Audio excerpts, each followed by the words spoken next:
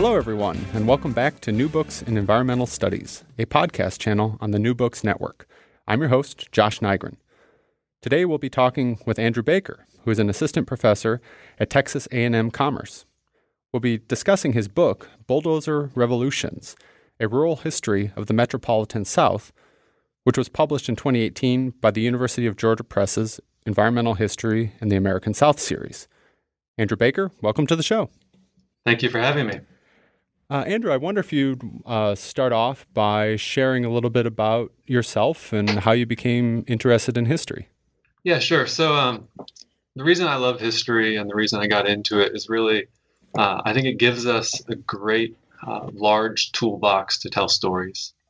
So what I always found fascinating about historians is the way they're able to dabble in all sorts of different source bases. So whether texts, whether looking at landscapes, environmental science, poetry, cultural history, and the way they're able to bring all those together and tell a meaningful story. So I tell my students, when I went to sign up for my major as an undergrad, I crossed off all the ones I didn't want to do. And then I said, which one's the broadest? Which one gives me enough room to kind of wander around and figure out what I'm doing? Yeah. And so history was what I chose. That's great. So I think you see a lot of that in my wandering research and the variety of sources I'm using. That's so a lot of what I do reading wise is historical geography, environmental studies, and that side of it. That's definitely evident.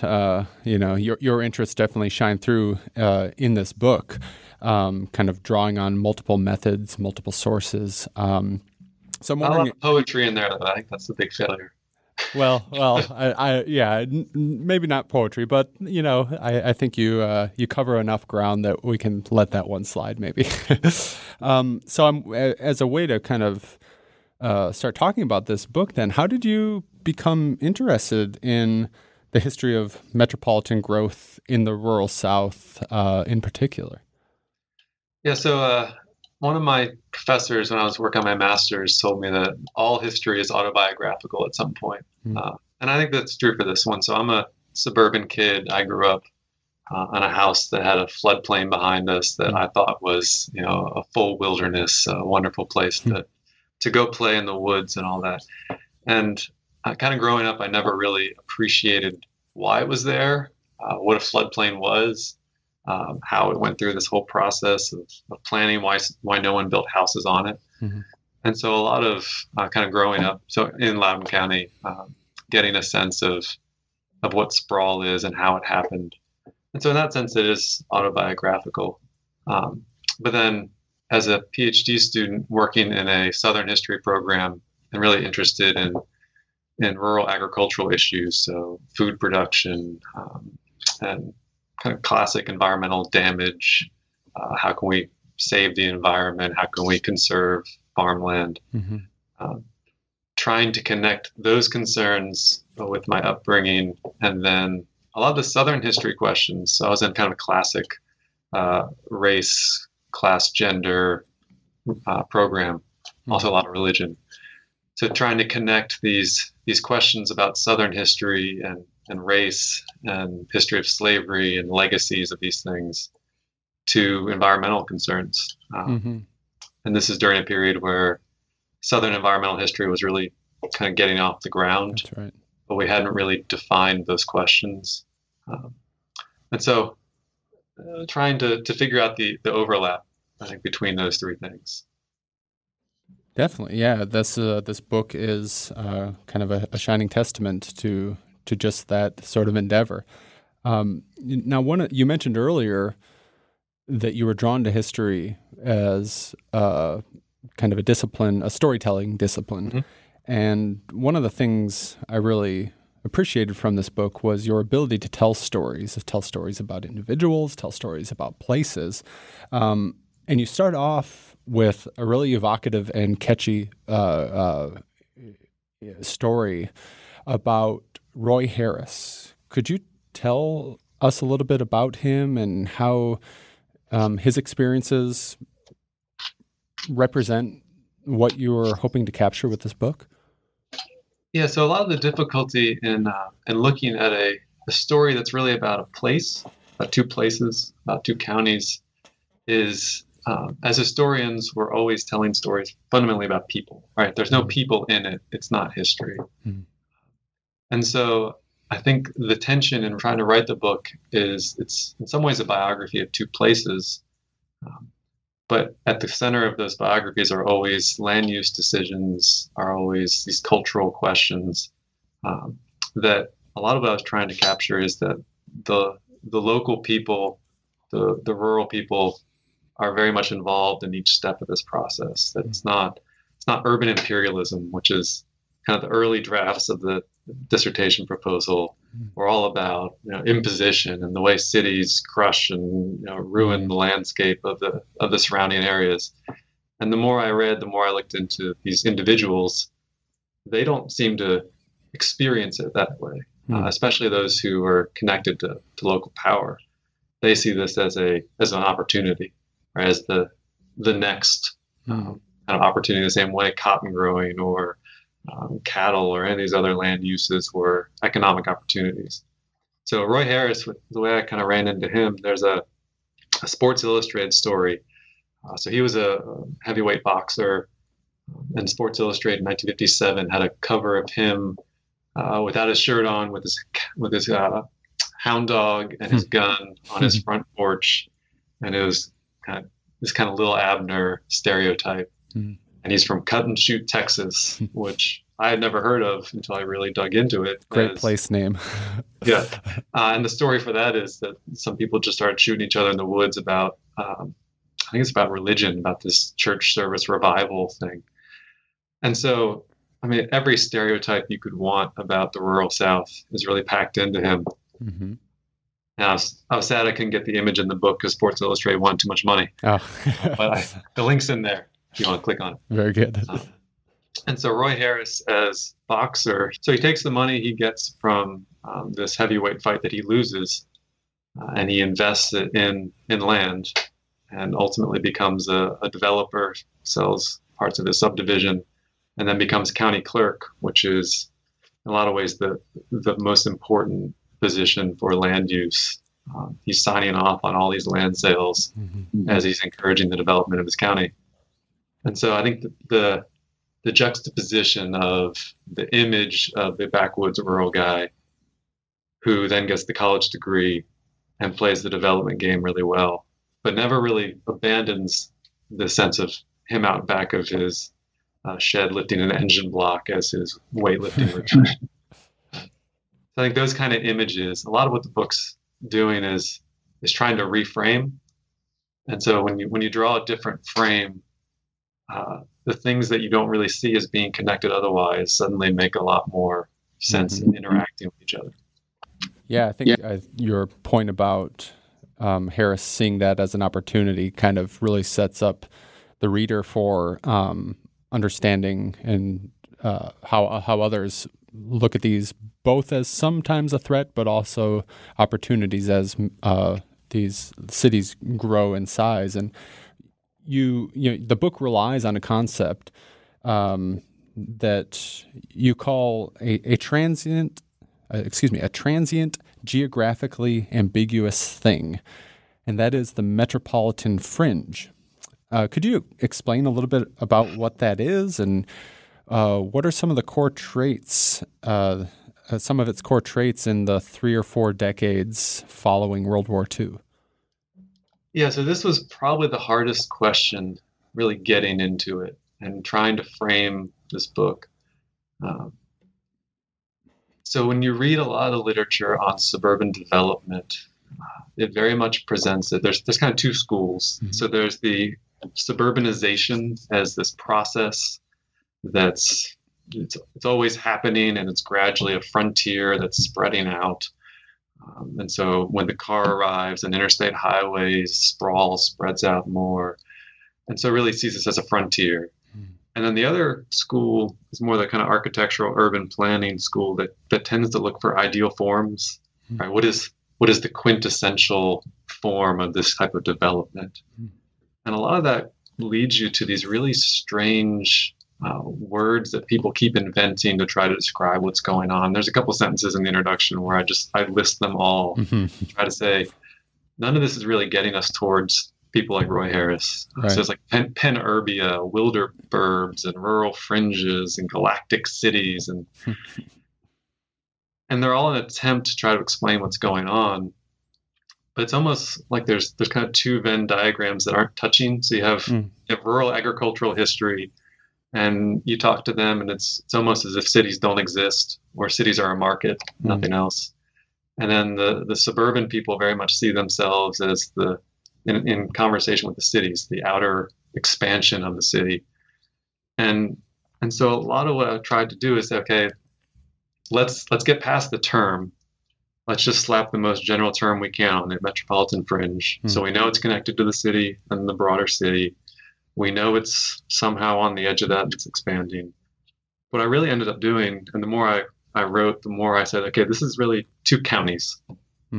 When you look at the people who are involved and how they see where they live, in terms of the politics, in terms of just the local understanding of who they are, the county almost became the most effective unit to deal with this. And it made research a little more easy to have a place to go. Right. There's some bounds. Yeah. And so trying to find a way to frame it was really difficult. And so for the Metropolitan Fringe, in a lot of ways, what you're seeing there is the ambiguity is part of why I just grabbed it as I need a word. And doing suburbia presents so many images in people's heads of white picket fences and nuclear families and lots all of baggage that with that word. That wasn't really capturing what I was trying to get at. And so when I think about post-World War II development, all the way the chapters played out is once you pick the counties. So I said, okay, what are the counties that are really booming in the 1960s that 1930s, 40s, 50s are really starting to face some of this? And then by the 80s are suburbia in a lot of ways. And so let's set up the frame. I kind of cheated a little bit and picked two that were upstream from cities. That made it more interesting. And I said, okay, what's going on here that is important as I see it in the sources, as I see these characters like Roy Harris, what are they up to? What are they doing? And where are the key areas where I see them interacting with the city? What shapes the counties? And if you just look at the maps, I mean, the most obvious thing in Montgomery County is a highway and a lake. Yeah. And then the Woodlands, which is this master planned community that's known across the nation for its environmental designing with nature. And you're referring to Montgomery County, Texas, which is Montgomery County, Texas, outside of Houston. Outside of Houston. And then Loudoun County, the county I did in Virginia, it's the airport. And then it's a lot of this historical preservation and horse country stuff. The first thing when you look at it is you see all these historic districts across the map. And so a lot of focusing on the space, you look at the land use and you look at the way the people who are shaping that land use, what they value, really sets up a lot of these stories. And for Loudoun County, the metropolis that's growing here is the nation's capital. It's Washington, D.C. Which a lot of people don't want to study D.C. because it's so strange, because it can't annex any territory, because it's dependent on the federal government, has congressional oversight. They don't even have a mayor up through the early 70s. They're not even really a city in some ways.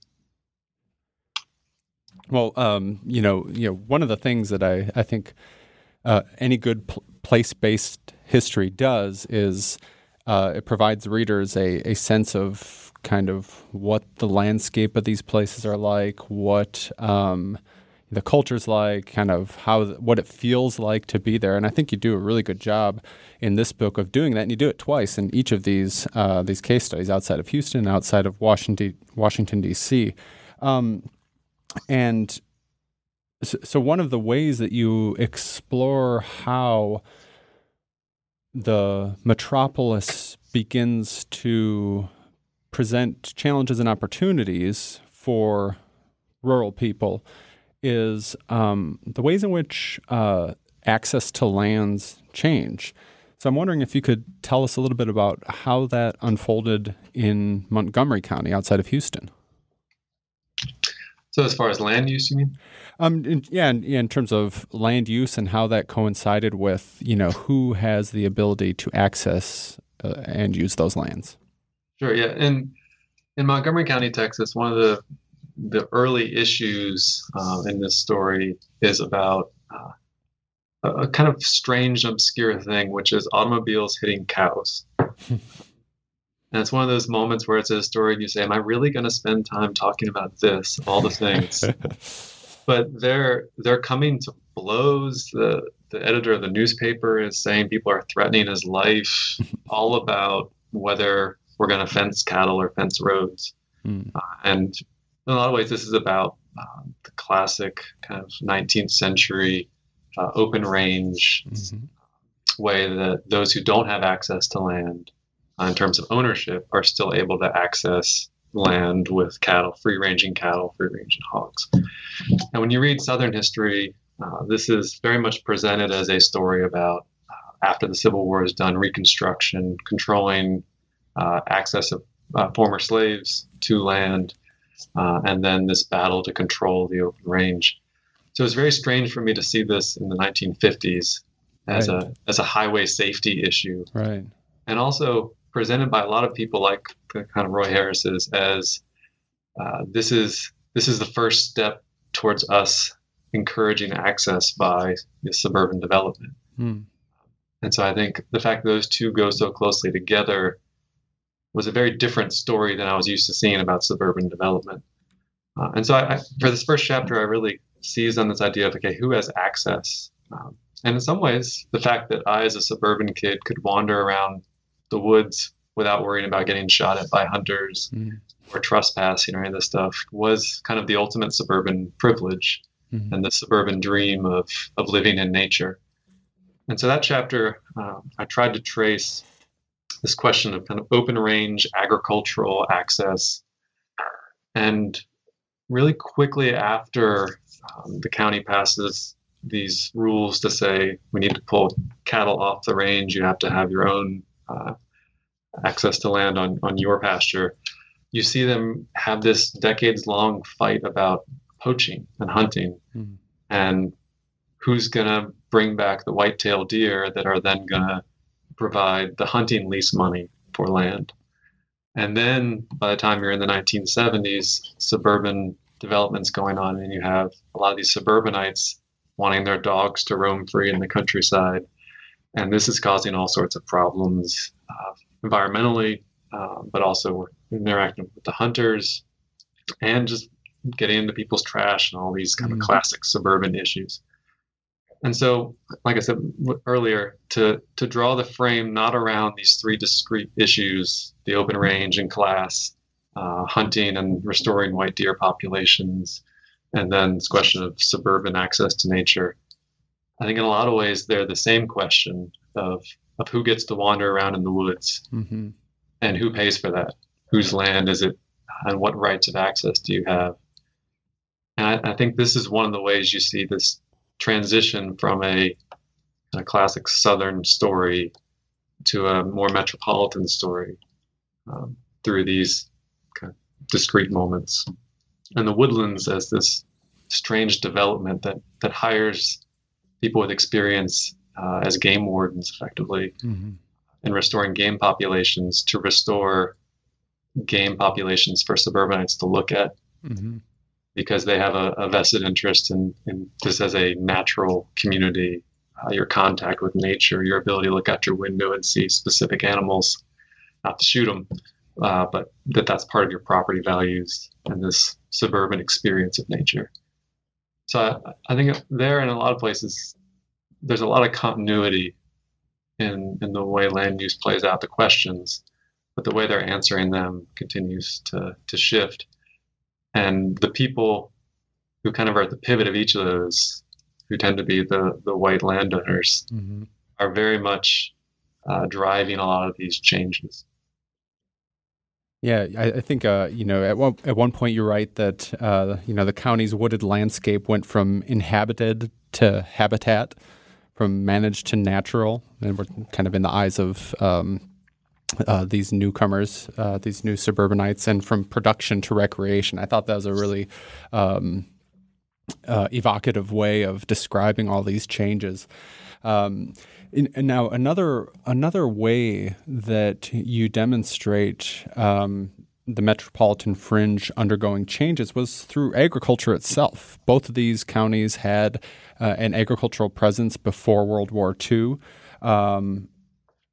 But how did this process of agriculture changing play out in similar and different ways, one outside of Washington, D.C. compared to Houston? And, how does this amount to, as you described it, a project of rural gentrification? Yeah, so even in that last quote, the idea of producing recreation, I think, is an interesting bridge to those two ideas. Mm-hmm. Agricultural production for commodity production is what both these counties are very much doing, 1930s, even on up through the 50s and 60s in some ways.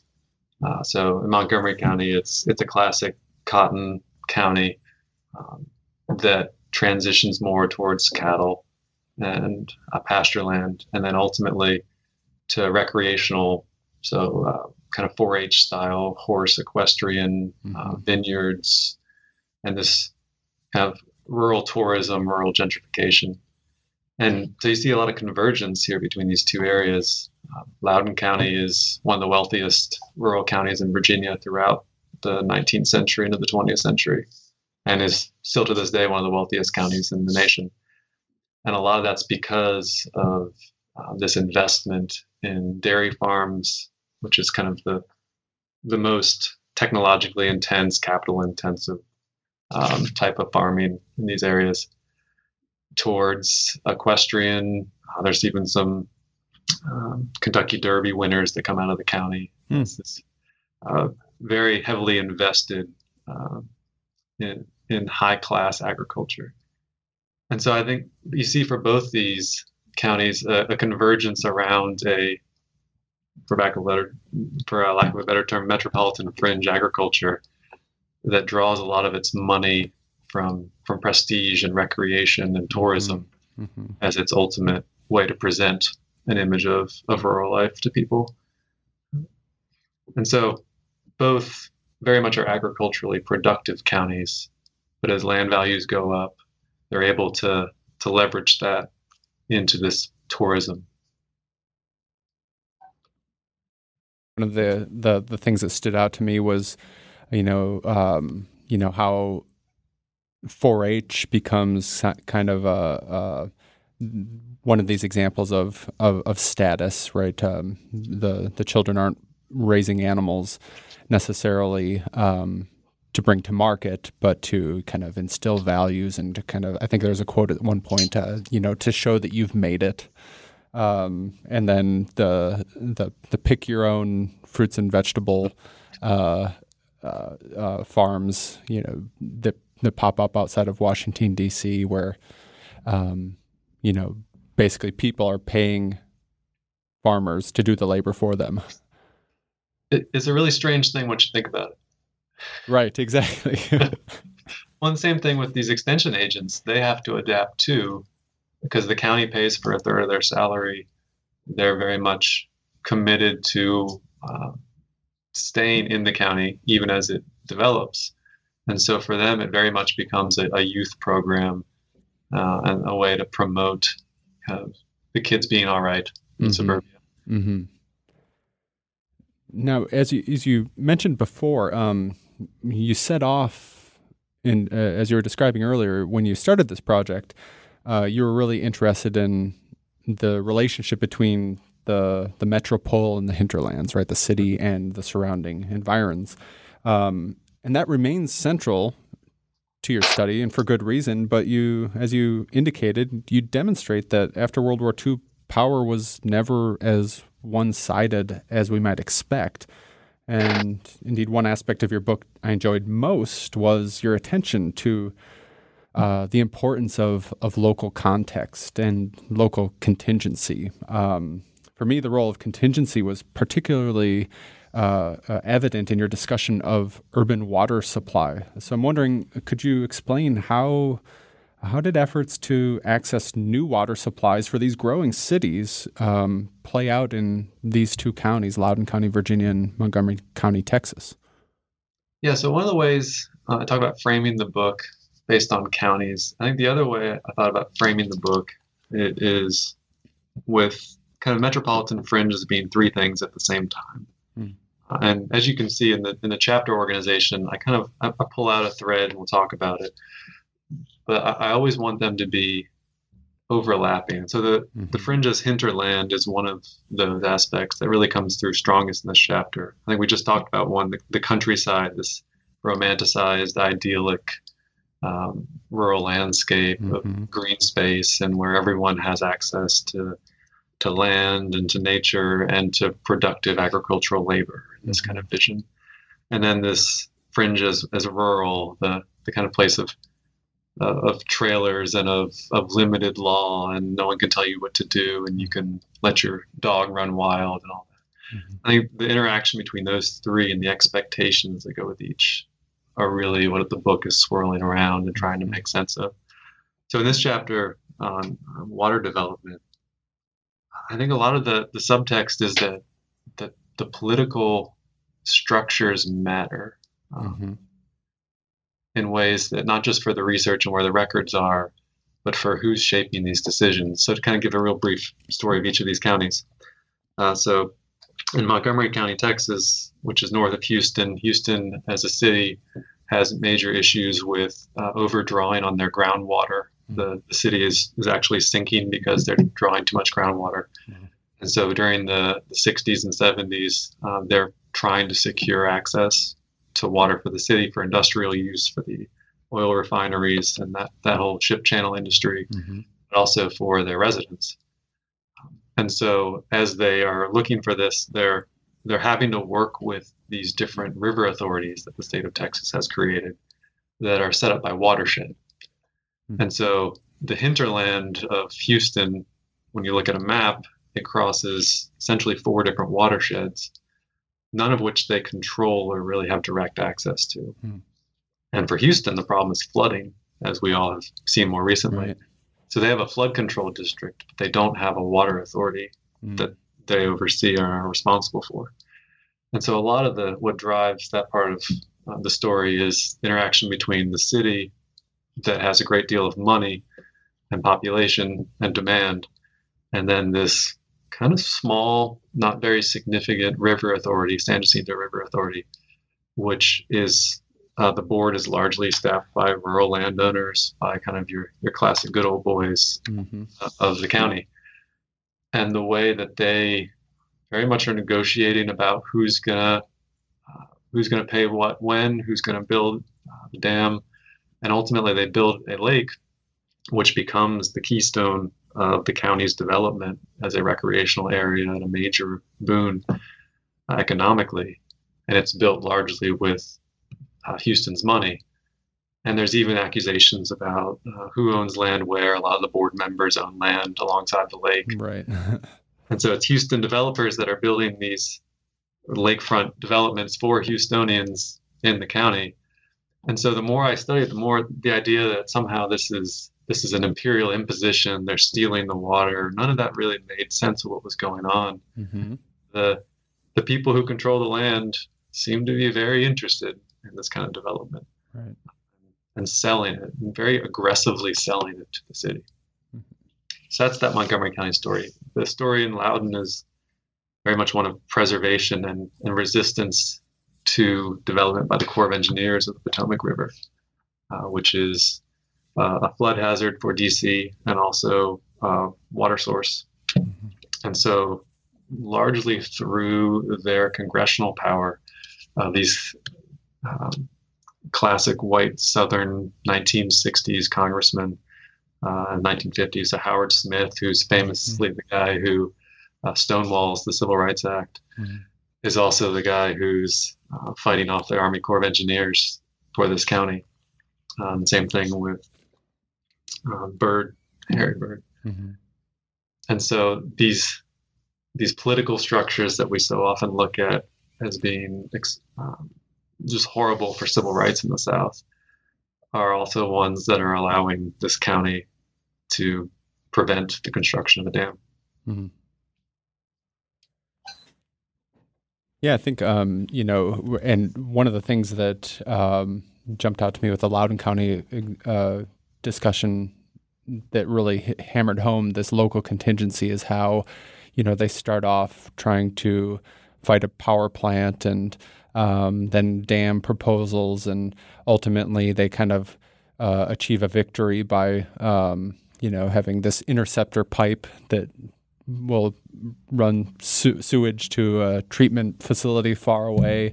But then all that does is further encourage suburban development. So it's kind of a development of a different sort. So it's a really fascinating story at the local level about kind of the classic story of unintended consequences. But it shows that, once you zoom in, things don't always seem aren't always as they appear from the kind of 30,000-foot view.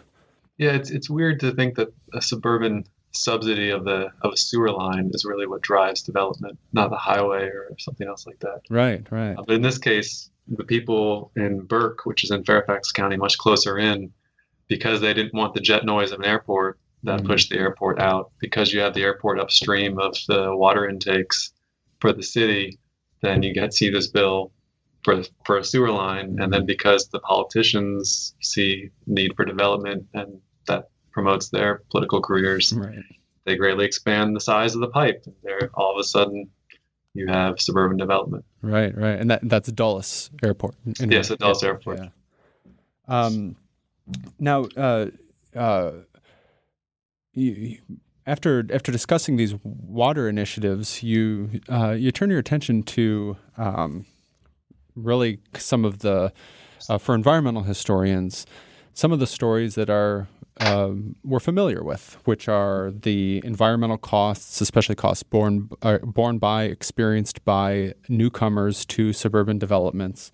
And these are issues that, as you discuss in the book, other historians have identified as critical to the rise of post-war environmentalism. And yet in your cases, you show that things played out a bit differently. People are still paying attention to the damage wrought by suburban development, especially unplanned, unregulated suburban development.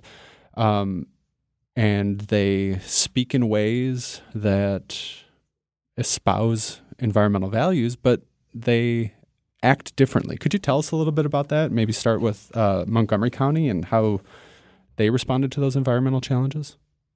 Yeah, so originally when I wrote the book, it was 8 chapters. And so it was 4 for each on each of these subjects.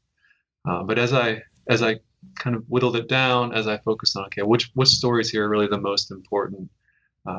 So there's 2 chapters on agriculture and on water. Both became kind of side-by-side comparison chapters. But for these last 2, this question of environmentalism in suburbia, of preservation, of flooding, and all these kind of classic suburban environmental stories, the 2 counties went in such different directions that I thought the best way to handle this was 2 fully just separate chapters to really dig into each of these questions. And so with the Montgomery County chapter, I was just struck, and really maybe horrified's too strong, but just overwhelmed by the number, and reading the county commissioner's minutes, of just the number of homeowners who kept coming before this body saying, my house is flooding out, septic tanks don't work, the road's falling apart, this place is a mess, there are no services, and really we're in a wilderness. Some of them even explicitly used the language of, there were Indians out here when I moved in, right, drawing on these classic 1950s and 60s Texas assumptions about what that looked like.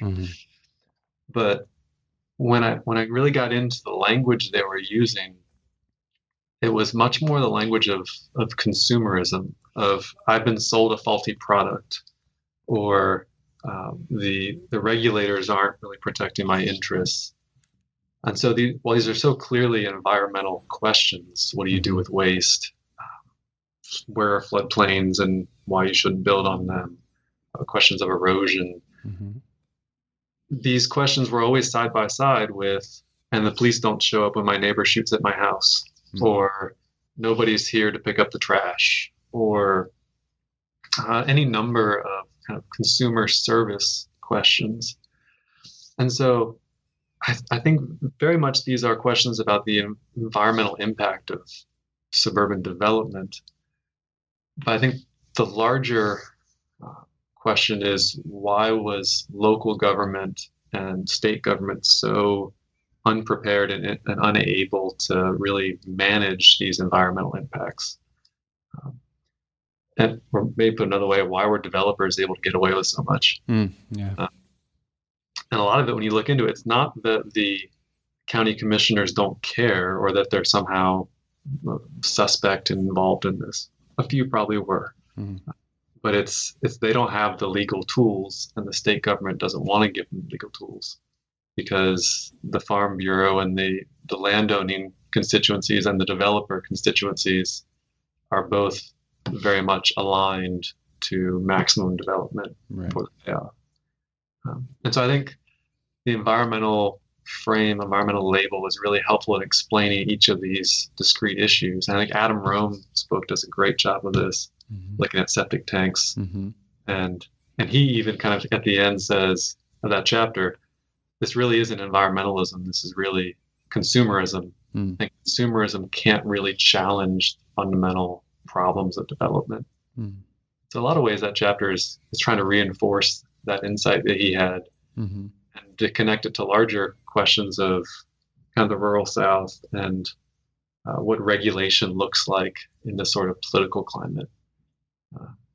And it was nothing new that there were floodplains. It was nothing new that development happened without a lot of oversight. What's new is the level of development and the number of people walking in, buying houses who didn't know the land, who didn't know the area, who didn't know the environmental landscape. And there's even some lines where the Army Corps of Engineers says, what you need to do is go out and ask a local to show you the lines on the trees, which show the flood lines, so you know where to buy a house. And so there's this, even the Corps of Engineers that's supposed to be this paragon of high modern thinking is saying, go find rural local knowledge. Right. So those are the development questions I kept running into. And so any follow-ups with that one? I thought that you show that, really they aren't, those folks in Montgomery County, they're not so much concerned about, joining a protest or elaborate or building on their personal experiences to become, environmentalists in kind of our common post-war understanding, but they turn to government, right? They're trying to reform local government and empower local government to have those powers to fix their problems. I thought that was a really good point. Yeah, and that we shouldn't assume that environmental problems lead to an environmentalist consciousness. Right. And so that point, it also plays out in Virginia. Right? It's, environmental activism, I'm not sure even if we could call it that, in Virginia, in Loudoun County, also unfolded in ways that didn't really fit the model of environmentalism. So could you tell us how some of those preservation efforts that you mentioned before continued, and how they, in many ways, they combine environment and history, both as amenities that they're seeking to protect and to preserve, and they're often doing it in exclusive ways, socially elite ways. Could you elaborate on that? Yeah, so kind of as we were talking about Montgomery County and in Loudoun, I kept running into a sense that in reading the literature on environmentalism and seeing what a real environmentalist movement looks like, that somehow these places were deficient or didn't measure up, right? It's a book about environmentalism without environmentalism, almost. And so a lot of what I tried to do in writing these two chapters was to say, okay, what if what if instead of we start with an environmentalist ideal and then try to measure these things as how they line up, to instead say, okay, how are they articulating what they're trying to do? Because if you look at what they're doing, I mean, in Loudoun County, there's an obsession with roadside litter and roadside trash, and in Montgomery County with dumping, and where people just throw their trash on the side of the road, and how this is the worst thing for suburban development. Or issues like the Piedmont Environmental Council. So very much in Southern Loudoun County, this thing presents itself as a kind of blue-blooded Virginian conservation organization as much as it is an environmentalist organization. And so what I found to be the core pivot for these Loudoun County activists was really this idea of preservation, and that the commitment is not environmental so much as it's aesthetic. It's about a perception of taste, of refinement, of beauty, of culture that's bound up in this particular image of the land that in some ways you could say draws on plantation images of boxwood gardens and neoclassic architecture and all that. But also encompasses things like stone walls and fox hunting country and the images that go with that, the images that we see a lot in modern vineyards and the way they present the countryside. And so a lot of this was elite-driven cultivation of taste on the land, you might say. And so this concept of preservation for Loudoun County especially, you see a little bit in Montgomery County, is historical preservation and environmental preservation are very much intertwined. And the justification for each is about the visual more than about the ecological. And so as a public historian, in a lot of ways, it's my job now, seeing the preservation movement as an attempt to reconnect to this past, to have roots, really strikes me as an attempt to deal with suburban sprawl. That the subdivision where the classic line about subdivisions is you cut down the trees and name the streets after them. that whatever that process is so clearly bulldozing history, bulldozing nature, and replacing it with a subdivision, that the response to that on the ground is a preservation of history and a preservation of landscape. And that's what really anchors them. Now, it's not that they don't use the language of environmentalism. Some of them will talk about the moonrise image and the sense of pollution, polluting the land. But if you kind of take it a little farther than that, what they're saying about pollution, it's more visual pollution than it is PCBs or any of this concern about pesticides. And I think you see that most in when you look at agriculture and agricultural preservation. The idea of preserving chemical-dependent monoculture as a form of environmental preservation is a strange one. But when your real enemy is sprawl, then open space preservation is a wide enough tent that you can include monoculture under it. Yeah, and so it's all about landscape, right? It's the view of the landscape, which is really driving their concerns. And there's a classic line from Tim Ingold where he says that landscapes are unwitting autobiography. And I think that's half true here. I think it's a cultivated autobiography. It's a memoir. In that sense, that they see their identity as tied up in the land. Yeah. So one of the things that strikes me, as you said before, in some ways you're challenging the existing understanding of the relationship between suburbanization and environmentalism after World War II. But in some ways you're really reinforcing it. In some ways you're demonstrating just how widely shared some of these environmental values were, and in fact they're gaining so much currency that people can deploy them in any manner of political or social or cultural projects. I think it's really a job well done. Well, and preservation is a really ambiguous thing, especially when you think about class privilege, or you think about race and the way race plays into land use and who has access to land and who owns land. It's a lot more troubling, I think, than environmentalism often is. Right. It's hard for preservation to be righteous in a way that some of these other movements can be, because they're so clearly class encoded and so clearly connected to generational privilege. But I don't want to kind of cynically see through them, because I think what they are trying to protect and preserve is something of value. It goes back to those questions we were talking about in chapter 1, right? So it's value for whom? A lot of their arguments will say, well, anybody can see the beauty of it from the road. Right. But that's not the same thing as access. Right. And in the British experience, which a lot of the Loudoun County people are looking to England as a model, a lot of the fights in England are about preserving the access of people to walk across land and walk across the countryside. And in a lot of the U.S. context, that's lost much earlier, but they're maintaining this preservation culture that goes with it. Now, you've touched upon the importance of equestrian culture in both of these places, and you wrap up the book with a really thought-provoking reflection on, what would our understandings of the metropolitan fringe, of metropolitan expansion look like if the horse, rather than the bulldozer, became our dominant symbol of post-war development. Could you briefly kind of elaborate on that idea?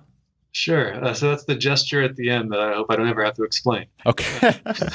So the title of the book is Bulldozer Revolutions, which is drawing on a classic C. Vann Woodward essay where he talks about the bulldozer revolution as the rise of the Sun Belt and the way the South is changing.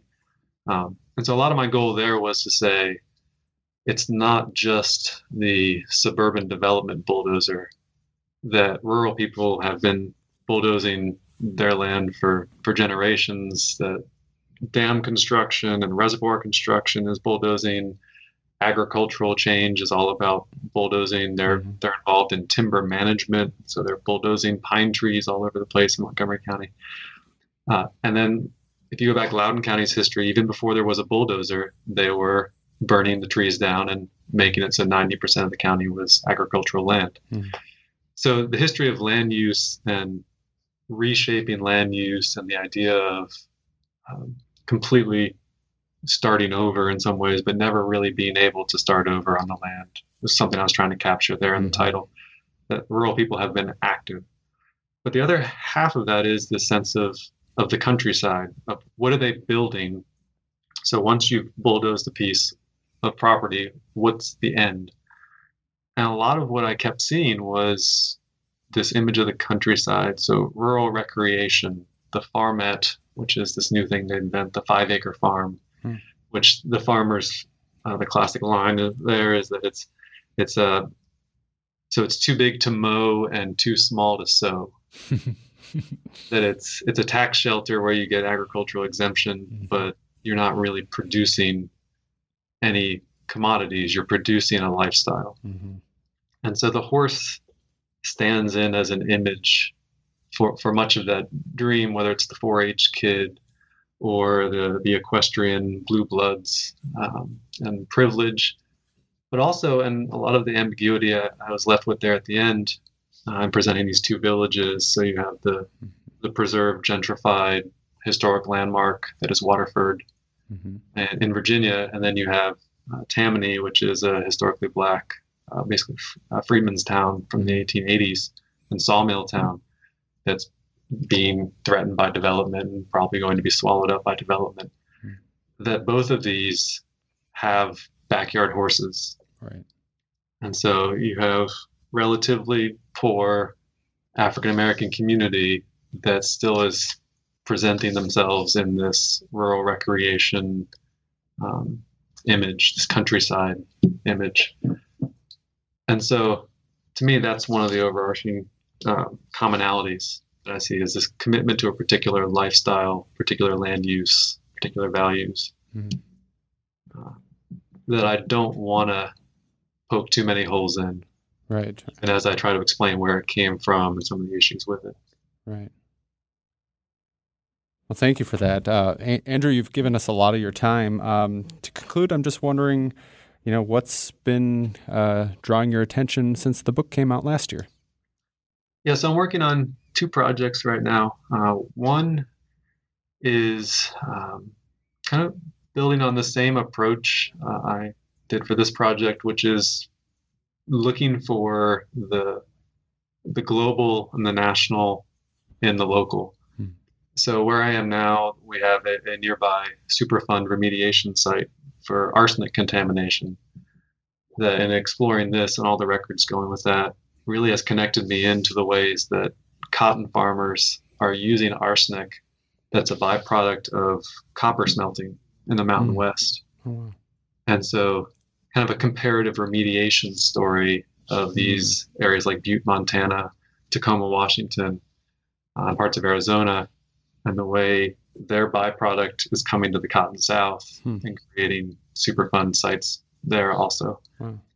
And so in some ways it's a commodity history of arsenic, and in some ways it's a public environmental history about remediation and memory. Sure. And the way we connect, or often don't connect, cotton agriculture to these broader economic changes. Mm-hmm. So that's one of the things I'm working on. And then the other thing is a bit more experimental and interdisciplinary. Mm-hmm. So it's a collaborative look at ruins. So ruin as a concept. This is something I came across a lot in my suburban research, but the decaying barn sure. behind the old subdivision, or the gravel quarries. So most of the paving for the subdivisions was done nearby, but these are essentially huge open pit mines in the middle of suburbia, right, with trees around them and fences so no one sees them. So they're not part of the visual landscape, but they're part of the legacies of suburban construction. So we're trying to work with a photographer and some environmental scientists to pick a number of sites in the rural South and metropolitan South and look at these as public history sites. Cool. We can talk about these environmental stories, environmental history, and stories of development in a way that forces us historians to get beyond the documents and really get into the landscape. Both of those sound great. I hope to have you back when they're complete. Andrew, I want to thank you for being on the show today. I really enjoyed it. Thank you very much. All right, well, that's a wrap for this episode of New Books in Environmental History. Take care.